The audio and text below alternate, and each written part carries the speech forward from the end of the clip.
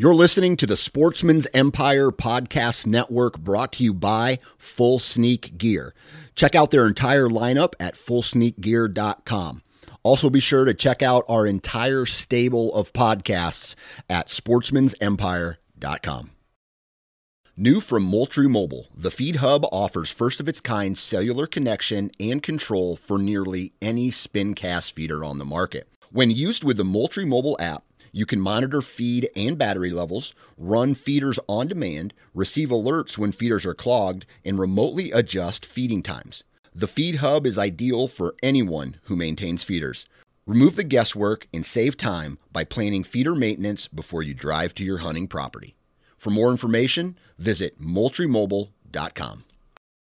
Think you know the Brooks Ghost? Think again. Introducing the all-new, better-than-ever Ghost 16. Now with nitrogen-infused cushioning for lightweight, supreme softness that feels good every step, every street, every single day. So go ahead, take your daily joyride in the all-new nitrogen-infused Ghost 16. It'll turn your everyday miles into everyday endorphins. Let's run there. Head to brooksrunning.com to learn more. You're listening to the Sportsman's Nation Podcast Network, brought to you by Lacrosse Boots. So here's what Lacrosse has recently done. They've taken their 100-plus years of experience to create a new line of lace-up hunting boots called the Navigator Series. Now, the Navigator Series comes in two options, the Atlas for men and the Windrose for both men and women. Now, if you want to find out more about their high-quality awesome boots, you need to go to lacrossefootwear.com.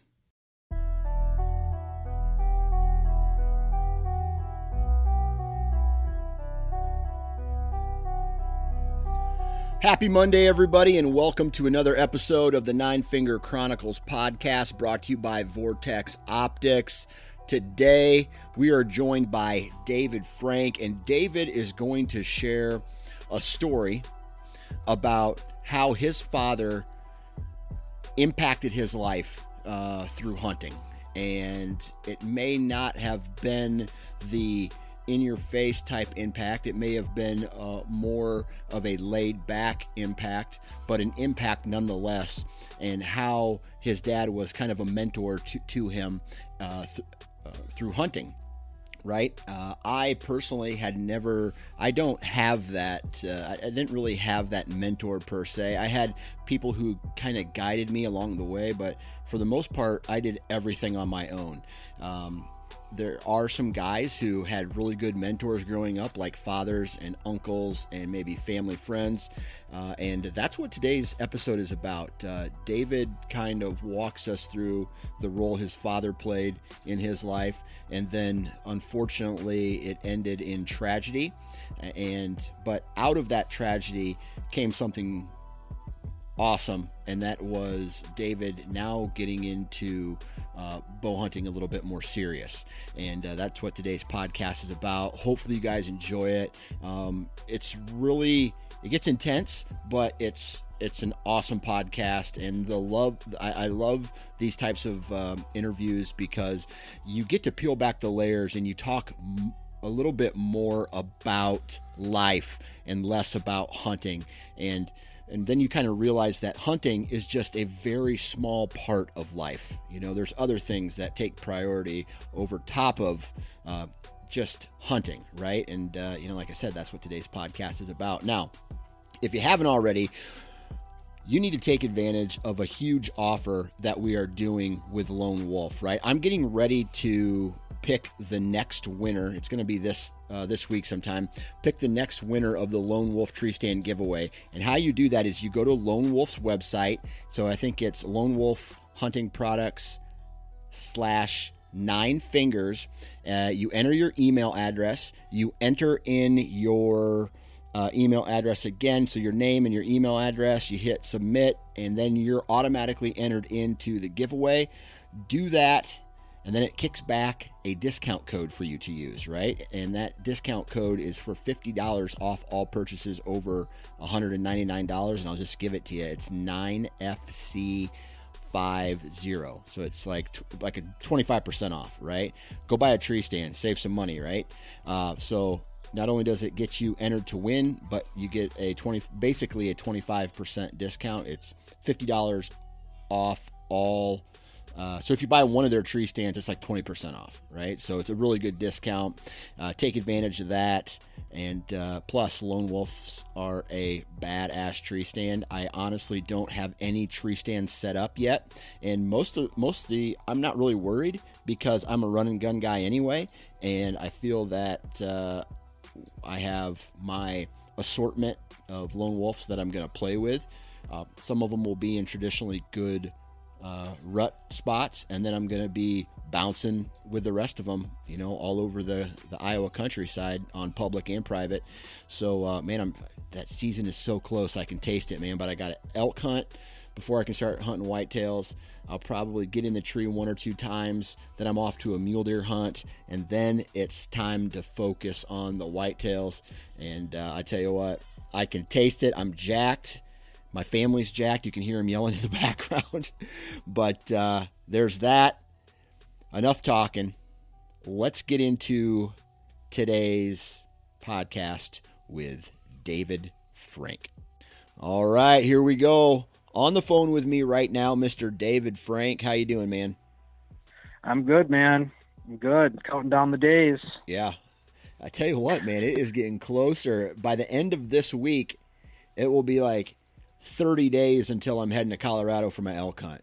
It's so, I don't know. I feel like I'm underprepared. Prepared? No, fuck no, man. I'm never prepared. I am never prepared for anything in my life these days. Yeah. I still got plenty of work to do for my hunts and stuff, but I'm just sticking to Minnesota, so yeah. I got some time. Yeah. It's crazy. And we talked a little bit about this before we started recording, how crazy our lives are, right? Yeah. Yeah. I was so consumed by like focusing on my kids, trying to get them organized to get into a vehicle so I could go to the hardware store and buy a couple more sheets of drywall. I'm pulling out of my driveway and this is no joke. I only have one shoe on. And I'm like, I'm an adult, right? I need to try to get my life together in a better way. And it just does not work at all.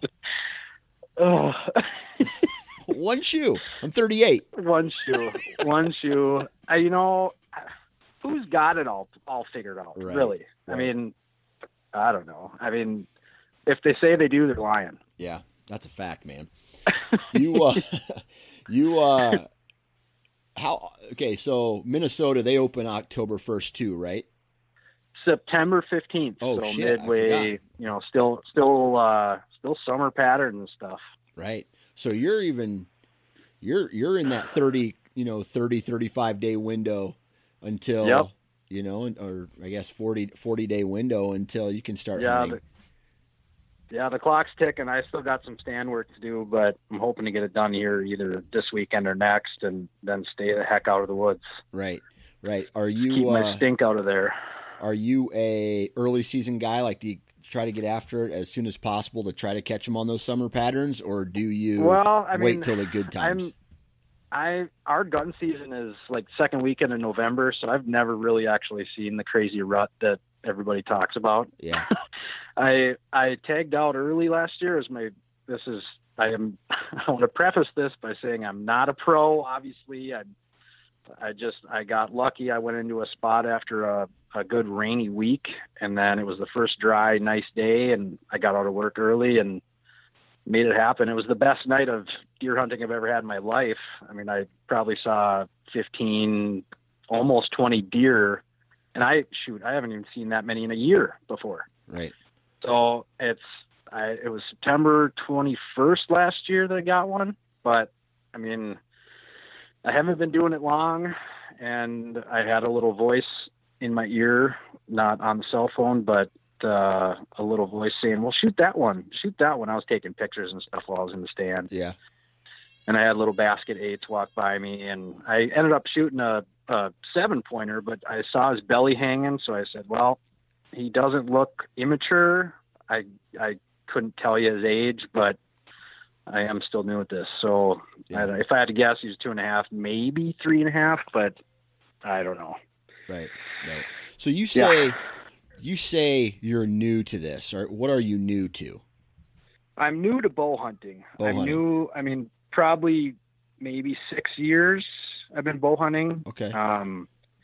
But I've been shotgun hunting north of the Twin Cities, since maybe I was 12. I'm Gotcha. 36 now. So, Gotcha. as maybe not 12, but whenever it's legal, where it's where you can legally go and sit by yourself. But right. I tell you what, man, I've been bow hunting for longer than 6 years. Like hardcore bow hunting. I'm going on my what I would consider my 13th season of hardcore bow hunting. I did some bow hunting before that. There's like, it's just like pre-serious, or I don't even know how you would. It's like the Bible, right? AD and BC, right? It's like BC is my, hey man, I had a bow and I went to the tree stand. I'm a bow hunter, and AD is me learning, being consumed, and there are still days. There are still days where I just feel like you feel like rookie. You're back in the BC, right? Yep. Feel like a rookie. Yep. I I listened to Wired to Hunt today. Actually, it was maybe from last week, but they're talking about mistakes they've made, and it's like, geez, we all make more mistakes than we make good moves for the most part. If we all were like 100% every time, we'd only need one day, right? For our season. But what fun would that be in Minnesota? What's that? What fun would that be? Right, exactly. And then you'd go to the next year and you'd be like, oh, I don't know what to do. Yeah. I don't know what to do because I keep making mistakes. Well, let's go all the way back then. And talk a little bit about, you mentioned you were shotgun hunting by the age of 12. Did you grow up in a hunting family? Yeah. Some of my earliest memories were following my dad and the dog around hunting pheasants and grouse and stuff like that in northern Minnesota. And we actually came down by you a couple times. We were down in Sheffield, Iowa, pheasant hunting. And it was North Dakota, South Dakota, Iowa, Wisconsin. I try to think if we went into Canada. We were way up north a few times, but pheasant hunting, grouse hunting, fishing was always a part of me, and going up to Lake of the Woods, way, way up north, and it's pretty much on the border, Minnesota and Canada, and doing a lot of fishing growing up, and I don't know, it was kind of just always a part of me. And once I still remember the first time I shot a gun, and it was out in the middle of nowhere. There was a crappy old vinyl chair that, I don't know, somebody dumped out in the woods, and Dad said, hey, you want to try this? And of course I did. Want to be like Dad, and blam, and just about knocked me over. But that was it. I was done. Yeah.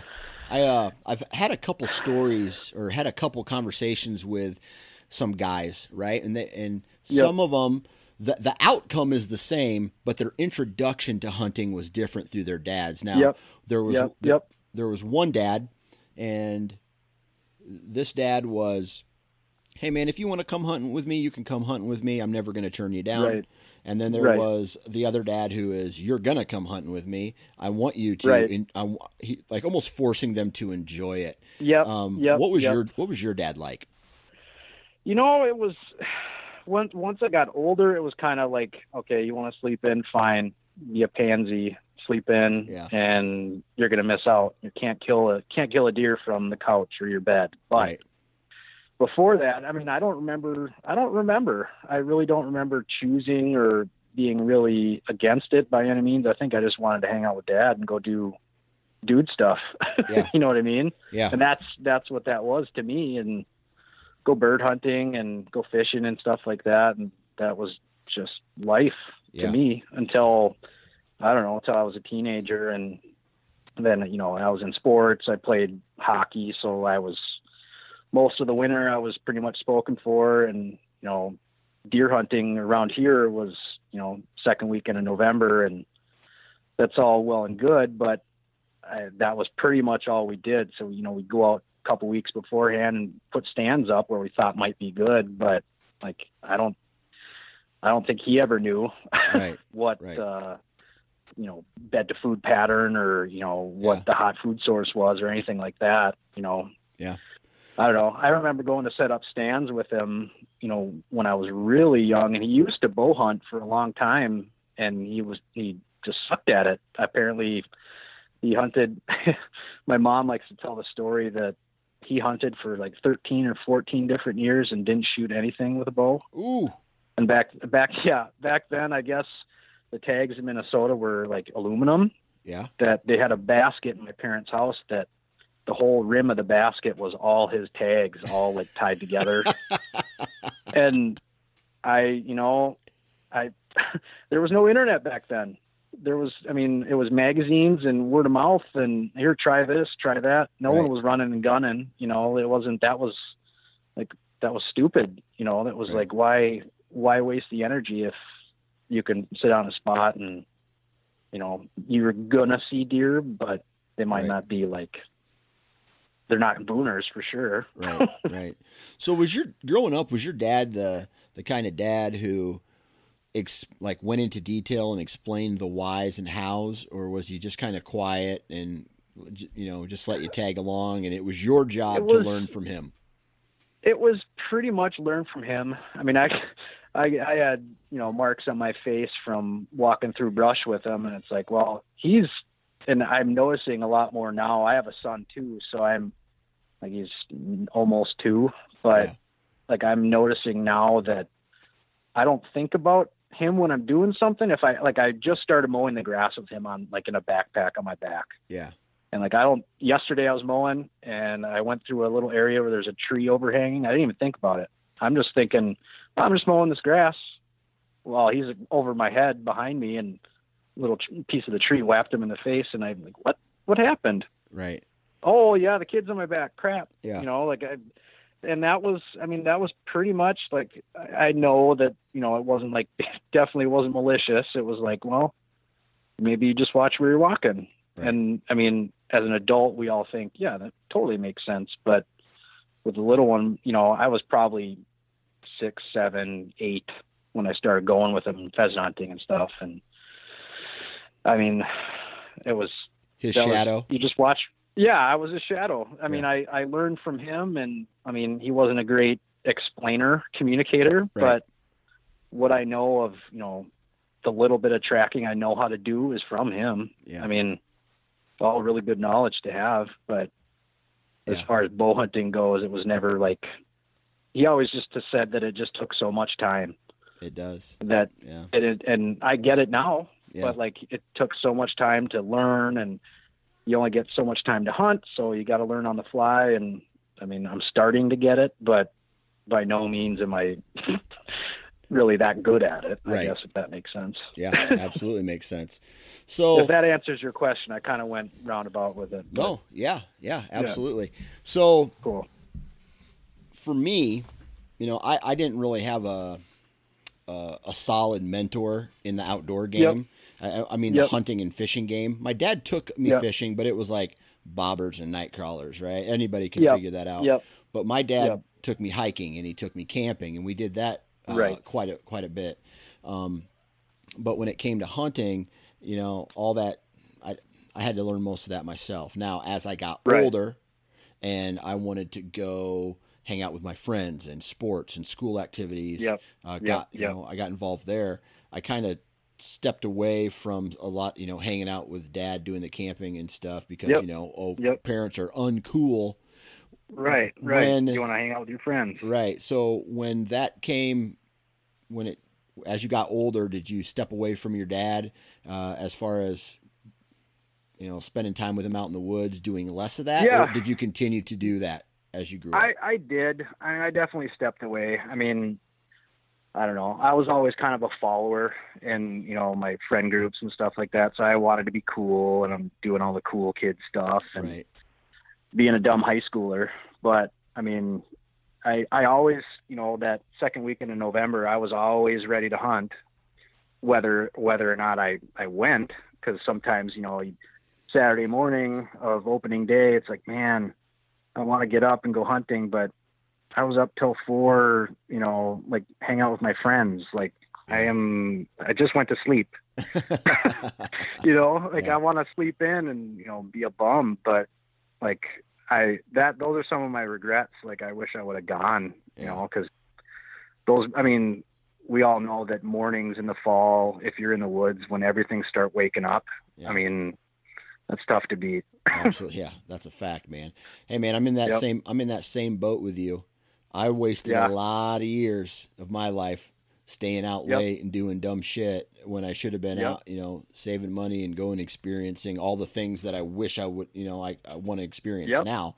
And now I got 3 kids and, it's just, and a family and stuff. And it just, it just doesn't, it can't happen. You just have to, there's so much more time and energy and preparation that goes into everything now. It takes so much more to make that happen. Right. And let's see, a couple of years ago, my wife grew up in the Twin Cities. Like I grew up north of the city. So I was kind of in the country, not really, but I don't know, my town probably had 10,000 people in it, but to like get up to hunt on opening day, my drive was less than 5 minutes.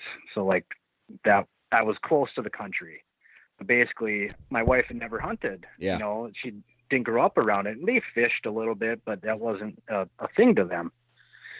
So a couple of years ago, I got her up with me one morning. We went and sat on a pretty easy spot, to get to. It was like 100 yards from the truck. So it wasn't that bad, but we actually got to see, saw a couple coyotes, and I didn't want to shoot them with her around me. I've done it before, and, you still kind of feel bad, but it's got to be done.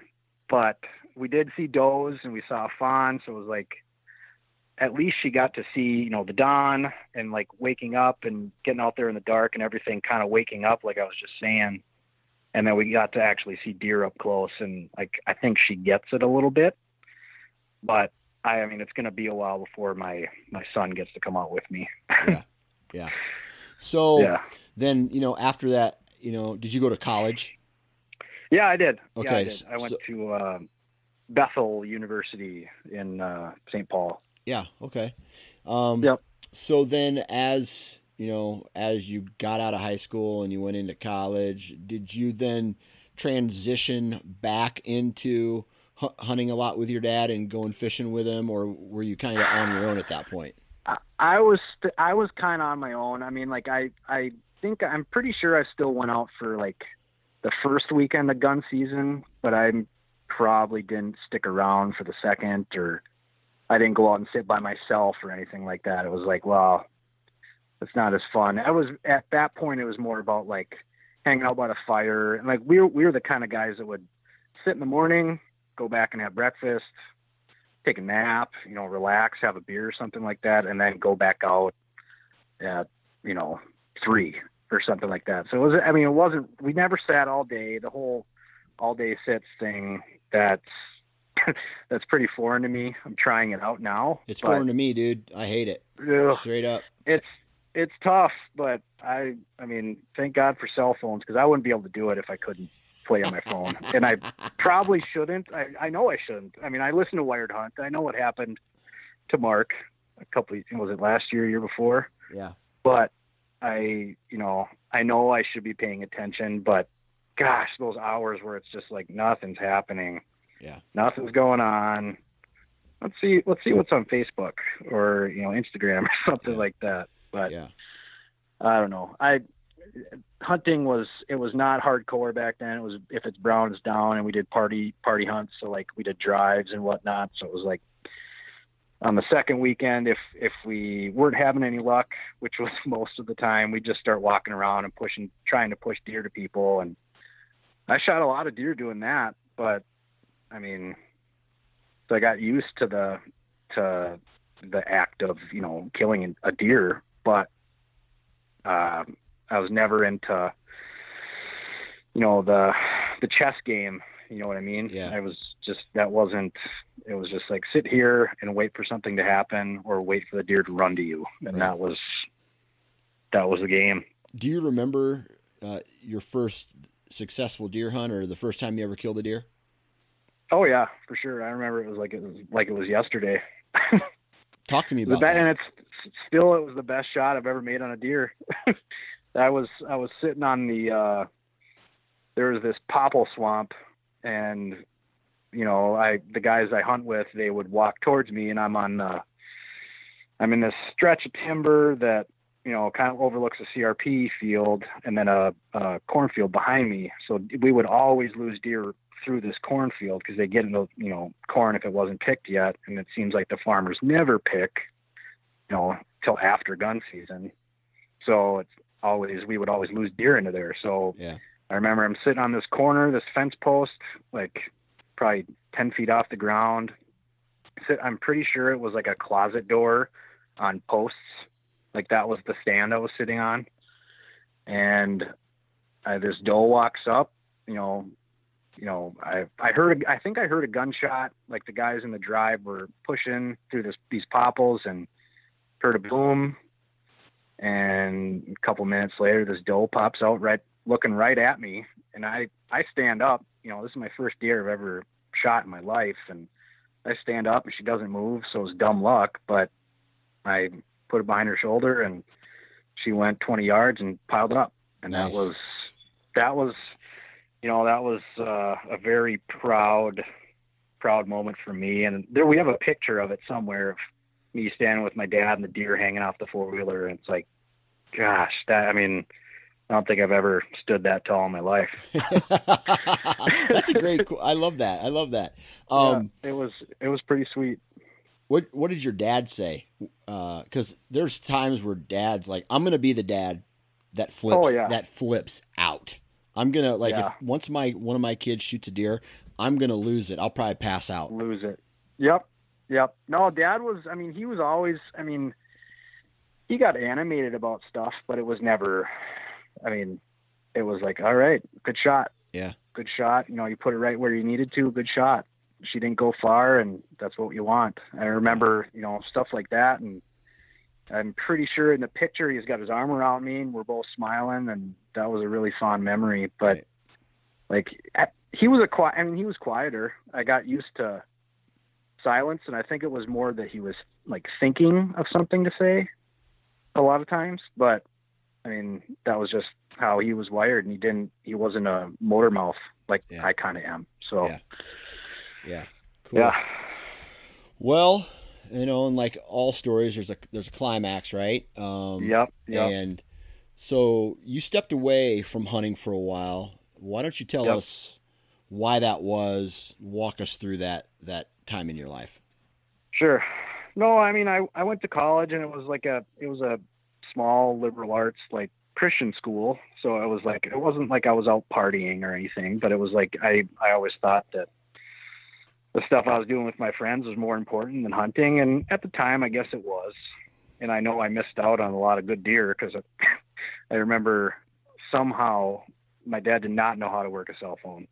And somehow he sent me a picture of a buck he shot, which is now on the landowner's wall because it's probably, I suck at trying to judge them, gross score, net score, or whatever. But this deer, I think he was a 9-pointer, but just tall and wide. And this deer was hanging. I was at a wedding, and I remember him texting me, which was so foreign to me. And it was foreign to everybody at the time, but somehow my old man figured it out. And I missed out on a really big deer. Yeah. But, I don't know. It wasn't like I intentionally, I don't want to do that. It was more just the stuff I'm more into, just messing around with my friends, staying up late watching movies and being stupid. I don't know. Yeah. That was what it was about at that time, trying to chase girls. Trying. Yeah. Everybody tries, man. Everybody tries. Yeah. So he slams a giant, and during that gun season, and you just didn't participate that year. No, I was in a wedding. I was in a buddy's wedding, and it was like, I was bummed that I missed hunting, but it was like at that time it wasn't a priority to me. So Right. it was like, holy crap! I'm showing my other buddies at the wedding who hunt. I'm like, my dad just shot this thing. Yeah. Like, I bet you're pissed off. I'm like, well, sure. I don't know. I was kind of just impartial. Yeah. I mean, but it didn't really matter all that much to me. I was like, sweet, that's a sweet deer. I'll enjoy that sausage when we get it. But yeah, I don't know. Stepping away, it was just, I was into the stuff I was into. It wasn't, anything like, hard feelings or you pushed me too hard or anything like that. It was just Gotcha. like, I was just into the stuff I was into. Gotcha. So there wasn't a period of time where you went like years without hunting, right? I don't think so. I mean, if I did miss, it was like maybe I missed one day out of the season, but I'd be up there the next day, or I'd go up and post for them for guys doing drives, or I'd go walk through swamps for them, or whatever. But I was always involved. It was just, I never got to lay down anything big until I guess I was probably about 19. We got to hunt an area that was going to be developed the next year, and nobody was allowed to hunt it up to that point. And my dad, he knew everybody in town. He grew up in the town I grew up in. So, he was just always around. So he knew a lot of people, and, a buddy of his had I don't know how many acres it was, but it was going to be purchased. And this guy didn't even hunt. And he was out sitting in his truck with his shotgun leaning against the side. He fell asleep. He was not a hunter, but we're doing drives to this stuff. And I pretty sure I laid down I didn't lay him down. I mean, he was probably a 9-pointer. Yeah. He was the ghost buck that everybody said they saw that was banging against both sides of the corn row. Yeah. As it's walking along, and holy crap, this thing's huge. And I hit him 3 times, and I had never been in front of a big deer like that. So right. Like I unloaded my shotgun, and I had time to put more shells in, and he went through another finger of timber, and he probably ran 3/4 of a mile with 3 slugs in him. Wow. And then we caught up with him and finished the job. But I have those antlers in the garage, but I don't know. That was one of the bigger deer that I ever shot. Yeah. And he was there for that, and that was really, really cool. But it was one of those, like, no one had hunted that land for 20 years, and there's no wonder that there's probably bigger ones out there, to be honest with you. Yeah. Crazy, man. That's awesome. Yeah. Yeah, it was cool. So what happened on February 21st, 2010? Well, I was hanging out with some buddies. I got a call from home, which was odd. My mom or dad never really called me, and pick up the phone. It was one of my best friend's moms, saying I need to come home. My mom's all right. I think she said my dad was okay, but he was not. So I get home and find out that dad had taken his life. Gotcha. But obviously it was so long ago. Yes, I'm like trembling when I say it, but it was so long ago, and it kind of feels like a movie. You know what I mean? Like, yep. Holy crap, that happened. And there's still days where I think about it, where it's like, wow, that actually happened. Was this a shock? Yeah. Was this a shock to the whole family, or did anybody see it coming? It was a total shock to everyone. I mean, he was always a happy guy, but happy to him was just quiet. Yeah. But not, I don't know. I know that he didn't love his job, but he was always telling me, you never give up, always do your best, type of stuff like that. So It was like, it doesn't compute, it doesn't make sense to me what happened, but I know I mean, from experience, like I've been in depression and stuff like that before. And I know when you're in the storm, you can't see out of it. You know, there's no end in sight. And he was wrestling with some stuff, obviously. And he made the decision to be done. Yeah. I wish he wouldn't have, but I mean, that's his decision. So, yeah. Man. Yeah, that was a major blow. Right. So, I don't want to sit here and talk about the ins and outs of that. I want to ask you about how that next hunting season was like. Oh boy, without him. I'm glad I didn't see any deer because I wouldn't have been able to see down the sights. Yeah. There's just tears in my eyes the whole time. And to be honest, I don't know if I hunted that first year. I think I probably stayed out of it just because it was just still too fresh. Right. But I mean, year after that, I remember this is how we hunted. Basically, you just grab if you didn't have a stand set up, you just grab a folding chair and sit on a field edge. And I remember doing that, sitting there with my shotgun and just watching the sun come up and just crying and talking to God, talking to Dad, and being pissed off and being sad. And I think the whole thing, I mean, I was like, I have an older sister and I know that she was pretty mad about the situation. And I think my mom was too. Yeah. Probably still is. But for me, I think it's because I kind of went through some depression stuff myself. Like, I think I just felt sad.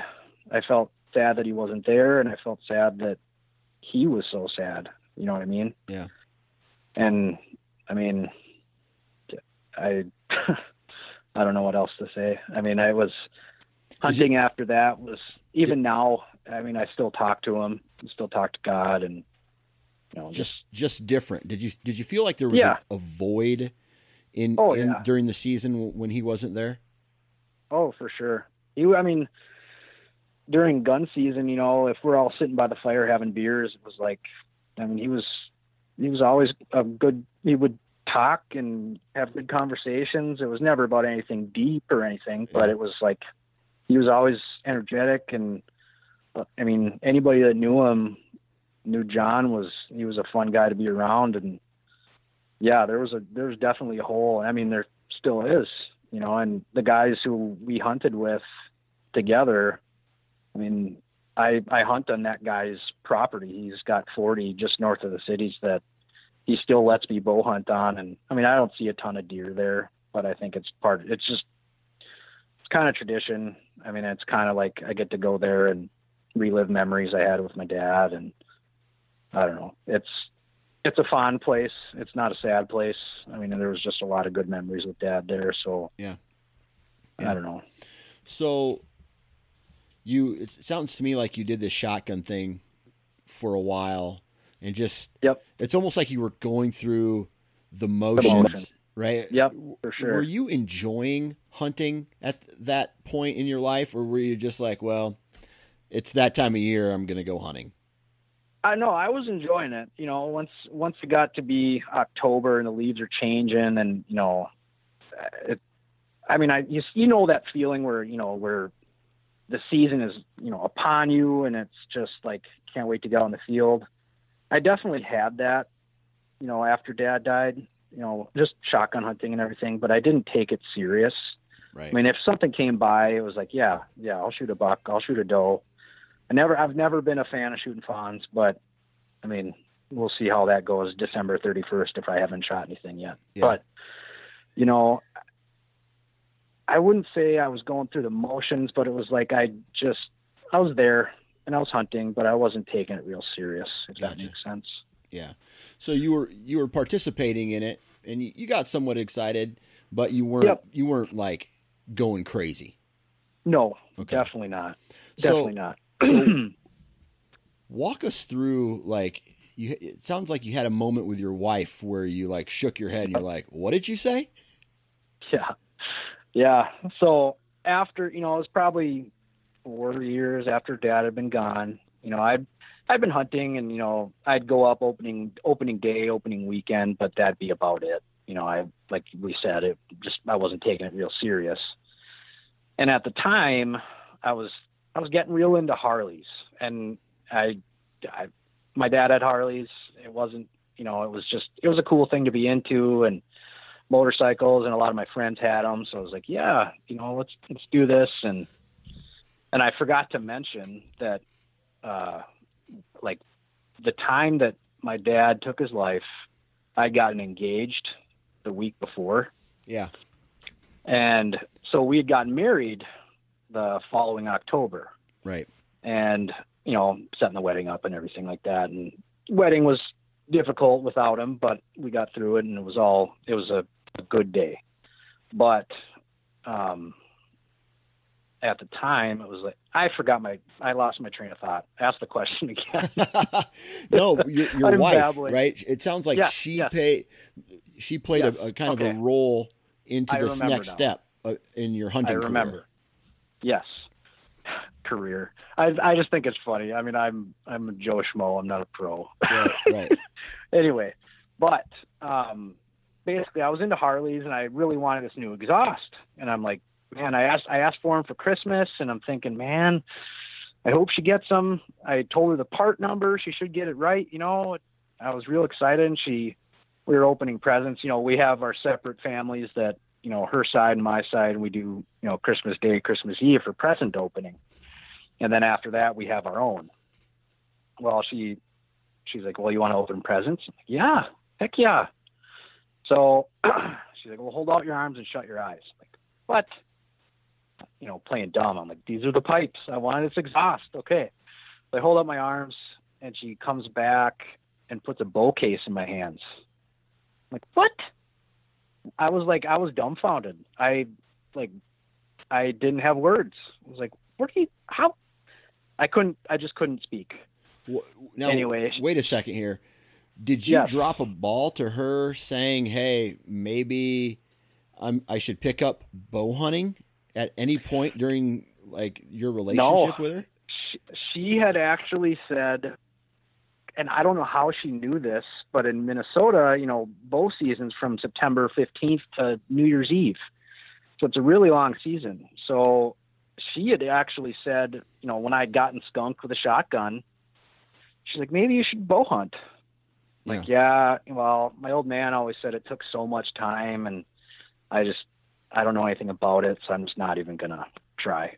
I had friends who bow hunted, but I wasn't ate up by it yet. And she puts a bow case in my hand with a bow in it, and I spazzed out, and I was all giddy and ready to start shooting. And that was it. I was pretty much ate up by it. I went to a local range that they're really, really encouraging. And I basically walked in with the bow in my hand and said, what do I do to get this to what do I do? Teach me whatever I have to do to learn how to shoot this thing and be accurate and consistent. Honestly, I went in and said, I don't know what to do here. Right. It's funny. Those stories are funny to me. Just in anything, right? I can remember my first, and I've shared this story before, but I can remember my first experience with a bow. And there was a bale of hay out in my backyard, and I shot 5 arrows in it, and they weren't even close to a group. And I just was at that point, I'm like, man, I'm a bow hunter now, right? I'm ready. I'm ready to John go. Rambo. I'm ready to go shoot a deer with my I don't know. I probably wasn't even grouping in a car tire, right? I mean, at 10 yards, just all over the place. Yep. No, I had shot bows, like I said, my old man bow hunted. He got me a old bear, a compound, but my rest was pretty much like a screw. Yeah. It was never, I wasn't going to hunt with it or anything like that, but I like shooting bow. I never had my own, and I didn't have the money to go buy a nice one or anything like that. And my wife, for Christmas that year, she went and found me a bow for a reasonable price, and then, got me really good arrows and basically got the ball rolling. And she got all these hints from a good buddy of mine who bow hunts, and he's still one of my closest buddies. Hi, Mark. that, yeah, she got all the stuff I needed.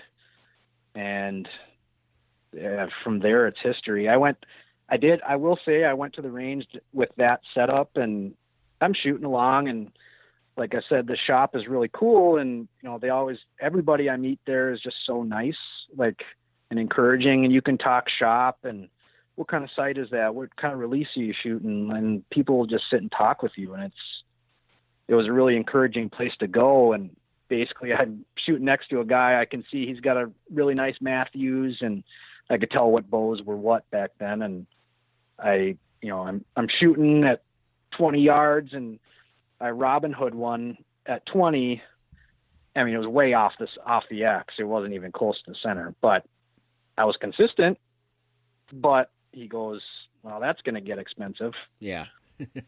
And I mean, I still do it from this, every once in a while, but I try to not shoot at the same spot anymore, just because that stuff adds up. It's expensive. Yeah, absolutely. So yeah, that very first year, so you said you got it for Christmas, so you had to wait an entire. Did you go hunting that season at all, or did you wait for the next one? I waited for the next one. Okay. And to be honest, I think when we opened presents, it might have been in January, so I knew season was done. Yeah. So I was like, well, I'm going to go and just toy around with this thing and learn how to shoot and get the ins and outs of it. And I think by March, I had already upgraded. Oh, wow. I had guys at that range saying, well, when are you going to upgrade? When are you going to upgrade? I had a little bit of idea of what they're talking about. I mean, I grew up playing golf, so it's like, I think of it as the same as like a new driver, or, this new driver is going to add, 30 yards to your drive or whatever. You're going to hit it like Tiger Woods. It's like, well, my mom and my dad used to always say it's never the arrow, it's the Indian. Yeah. And I know that's not PC, but like, it's always the person using it. And if you know how to use it, you could knock down big deer with just a stick and string. And people do that. Yeah. You know that, but yeah, I was ate up with archery, and like I had upgraded my bow and all my like my sight and my arrows and everything. And I was hooked. Right. So then obviously the equipment, right? You shoot your bow for a while. You're like, okay, I'm going to upgrade my equipment. Because you, sounds to me like you really wanted to put in a good effort for that next, for that upcoming season. What did that season teach you as far as, not the gear and the equipment, but the bow hunting, the bow hunting in general. Side of things. Well, I didn't see a lot of deer that year. Right. I was sitting in the same stands we hunted with shotguns with. And I mean, I'd see a doe 80 yards away, and well, I can't take that shot, and I knew about like what an ethical shot was back then. And, like just shooting with a shotgun, you kind of know your limit. So it's like, well, you got to play within your means. So I was like, well, I'm not taking an 80-yard shot. And anyway, I learning how to use the wind, and I mean, I'm definitely not that good at it right now, but I kind of understand it, I think. So there was a lot of just sitting and watching birds and squirrels and stuff. And I mean, I knew nothing about scouting. I thought scouting was just pretty much just walking through the woods, putting your cameras up, and trail cameras are cool and everything, but it just seems to be more of a deterrent, more of a negative almost. It's cool to get pictures, this time of year in August or whatever, but you just end up getting your stink all over the woods, and it ends up being, you kind of shooting yourself in the foot as far as, when September rolls around, October, whatever, no deer is going to be within 100 yards of where you think they're going to be, because you've been all over every inch of those woods. Yeah. Yeah. So I don't know. I scouting and everything like that. I was consumed by trail cameras. I mean, it was like I was scrolling through pictures. I have thousands of SD cards in my house that I need to throw away, but it's like, I don't know. It's cool to be out in the woods, but if you don't know any better, you're just going to be ruining your chances for any upcoming hunt. So I basically, that first year, first year, I pretty much just sat a lot, and I'm thinking I'm going to will this to happen. So I'm sitting in crappy weather and snowstorms and shivering my butt off and just being miserable. And sometimes you got to do that, but I was just doing it because I thought I could will it to happen, will this, 10-pointer to walk up and right in my shooting lane, and that'd be all she wrote. But that was not the case. Right. So what were some of the biggest takeaways from that going into the next season? Well, I mean, into the next season, I mean, it was learning how to use the wind and like, okay, where are you going to park? What's your route in? I mean, I understood the wind a little bit, but I wasn't thinking of like where the deer are, where you're sitting, and where they're going. I wasn't thinking of that. I was like, well, I'll just keep the wind. If there's a west wind, I'm sitting facing a field to the west of me. Well, I got to sit this thing with a west wind because I want them to go in the field in front of me so they won't smell me. Well, no deer is going to go in front of you if they smell you before they even go into the field. So that was kind of a slap in my head and be like, you dummy, like you got to think a little bit. But I mean, definitely still not great at the wind, but I don't know. I think I'm making progress. Yeah. I don't know if that answers your question at all. Well, it's almost like you never really know if you're making progress until you start to get those encounters, right? Or you get those small wins, right? You get a couple encounters, or oh my God, this move worked, or this thing I changed ended up working. How long did it take for you to harvest your first deer with a bow? The first year I did shoot a buck through the kindness of a good buddy of mine. He has land that he hunts, just north of the city. He's pretty close to me. That he said, well, hey, nobody gun hunts this area. Do you want to come sit with me during gun season with your bow? And I'm like, yeah. What time? He's like, yeah. Why don't you show up at like noon, 1? I'm like, what? That's way early. Like, doesn't movement start at like 4? So he wanted to sit, a half day, which is, was no problem. Basically, he put me in a stand that he had built when he was probably 18, 19, and set me in a good spot. And I saw deer across the swamp from me, and I grunted, thinking, well, that's got to bring them in. Nothing happened. And then this buck walks out in front of me, and he walks right to me. Yeah.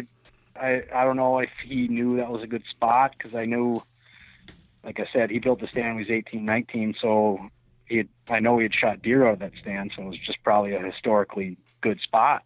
And he was an 8-pointer. He walked up, and I drilled him. It was another really good shot somehow. I mean, and I remember as I drew back, my arrow fell off my rest, and I had time to draw back down, put my arrow back on, find him, and then pull the trigger. And he probably went off 40 yards and piled up on a tree stump. And I walked up on him, and I thought he was a tank, because his body was all, mangled up over a tree stump that I didn't know was there. So he looked like he was a cow. And I walk up and, lift him up, and holy crap, he's a huge deer. He did have a good body on him, but, he was an 8-pointer. He's probably 2.5. But that was my first deer, with archery tackle. But I can't say that was really like 100% my doing. Yes, I shot the deer and I sat until it happened, but he pretty much put me in the stand that he thought was right for me. So, I would say this last year was probably the first time that I put the work in, chose the stand, chose the wind direction I wanted to walk in, all the details, lined up, and I had a really great night, and I shot a buck, with my own knowledge that's what killed the buck. I'm getting excited even just thinking about it. It was really, really cool. That's awesome. I don't know. Well, you're learning, I'm excited right? for this season for sure. You're learning, right? I mean, yeah. Would you say that you're starting to get quote unquote hardcore about it now, where you're consuming content, trying to solve your problems, going in for sure, and doing the scouting, doing all the work necessary, trail cameras, watching the wind, all that stuff? For sure. I mean, as far as the wind and, scouting and everything like that, I've kind of taken a lesson from Tony Peterson. I know he's been on Wired to Hunt a few times, but I like his tactic, his mentality about stuff. Like, cameras are great, but if you can't stand to not check them, they're not helping you. So sometimes less work is more, you know what I mean? Yeah. So like less scouting, less stinking up the woods, less checking your stupid cameras, doing less and going in when the time is right type of thing, I think, goes a lot further than just trying to put in the boot work and sweat equity, I guess if that makes sense. Yeah. Yeah, man. So like for me, I don't know. I'm the kind of person who I like to assess each property differently, right? And sometimes I don't like to live off what other people say. I like to use those principles and apply them to my situation. But I never get caught up too much on what other people say. I'm the kind of person who I got to learn the hard way in order for it to sink in. So for me, trail cameras tell me a lot about what the deer are doing on my property. Maybe not that year, but the next year I can look back on the year and say, oh man, what were they doing? And use that information. Yeah. Yeah, absolutely. So, if you're checking trail cameras way too many times in a day, obviously, or in a week, obviously that's going to hurt you, but I don't think they're doing any harm. I don't think they're doing any harm. It's more like, I guess knowing myself, like if I got a camera out there soaking, I want to check the card. I could probably get in there. The wind is wrong, but I could probably get in there, no sweat and get out. No problem. But I'm not a deer, and deer are survivors, and that's why they get to be big and huge, and they don't get big by accident. So I don't know. I know me, and I actually had a camera stolen this year, and one of them is not working. So I really only have one out there right now, but it's in a really good spot, and I put it out 4th of July, and I'm going to let that sucker sit for a while. Right. But, I mean, as far as the wind and cameras and gear and stuff like that, like I've taken a lesson from you and Mark and a lot of other guys who kind of run and gun. And the first time I did it, last 2 years ago, I had a buck in front of me, and it was in a spot I would never have thought. It was a spot it was actually probably 50 yards from where I shot my first deer, a ton of years ago. But the run and gun thing, if you can set up and find fresh sign, I think that's the way to go. I mean, it's great to have, your staple stands that are going to be close to the same spot every year, or, depending on crop rotations and things like that, what's in the fields and what's around. Those are good too, but I bought a stand and sticks, really light stuff, and I plan on using them a lot this year. I plan on using them a lot this year. Yeah.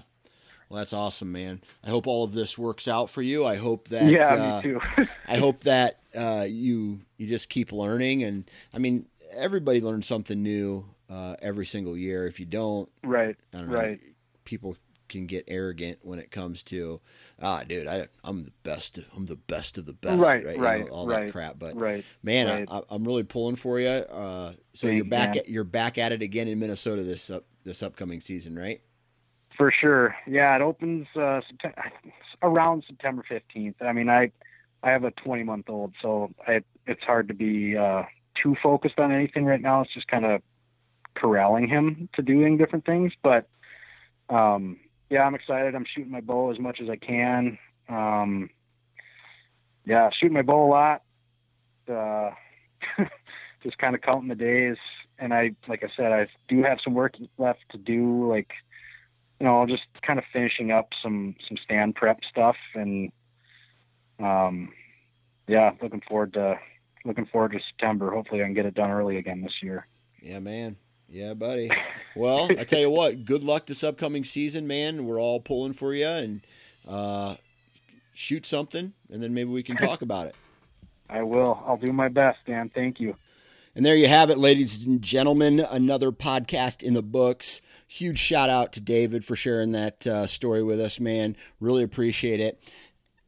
I just want to say real quick, suicide in some way kind of touches us at some point in our life, whether it's a firsthand experience with a loved one or someone that you know, or it's kind of a secondhand experience when you know someone who's been affected by it. And I will just say that everybody has crazy down times in their life. I've experienced myself these really low points in your life. And if you are feeling low, if you are feeling sad and you just can't get out of this rut, reach out to somebody, anybody. And there are people in this world who want to help you. Right. And so if you feel like you don't have any other option, reach out, go to a church. There's counseling groups, there's support groups. There are people who understand your pain, the pain that you're going through. So take a moment and go and find help. Now, that goes for someone who you may think is down, right? You know a friend, he's suffering through a really tragic time in their life, or they just got laid off from a job, or, you know, sometimes as guys, men, we don't talk about our emotions, and sometimes we need to. And if you have a friend that you feel is not quite there anymore, he's feeling low, he's having a bad time, call him out, ask him to go out for a breakfast or lunch or something like that. And if you feel that that person needs help, find them help. Force them to get help, because once somebody's gone, man, they're gone. And then after that, there's the only thing left is, you know, regret, and that can be painful at times. So I know that's not a good way to end the podcast, but it's an important way to end the podcast. Other than that, I just want to say, again, thanks for David for coming on. Thanks to all of the partners of this podcast, Lone Wolf, Ripcord, Wasp, Ozonics Prime, and our title sponsor, Vortex. Other than that, man, if you haven't subscribed to the Nine Finger Chronicles podcast on the standalone feed or on the Sportsman's Nation Whitetail feed, please go do that. Hell, subscribe to them both if you want, but you're going to get the same content. There's so much great content now coming through the Sportsman's Nation feed. We have the Hunting Gear podcast that's out now as well. So just a ton of great information. The YouTube channel is up and rocking. We have the Southern Ground YouTube videos that come out through the Sportsman's Nation YouTube channel. So check those out. And man, it's that time of year where we're starting to do a little bit more work in the field. So if you're gonna be in a tree stand, please wear your damn safety harness. Have a good week.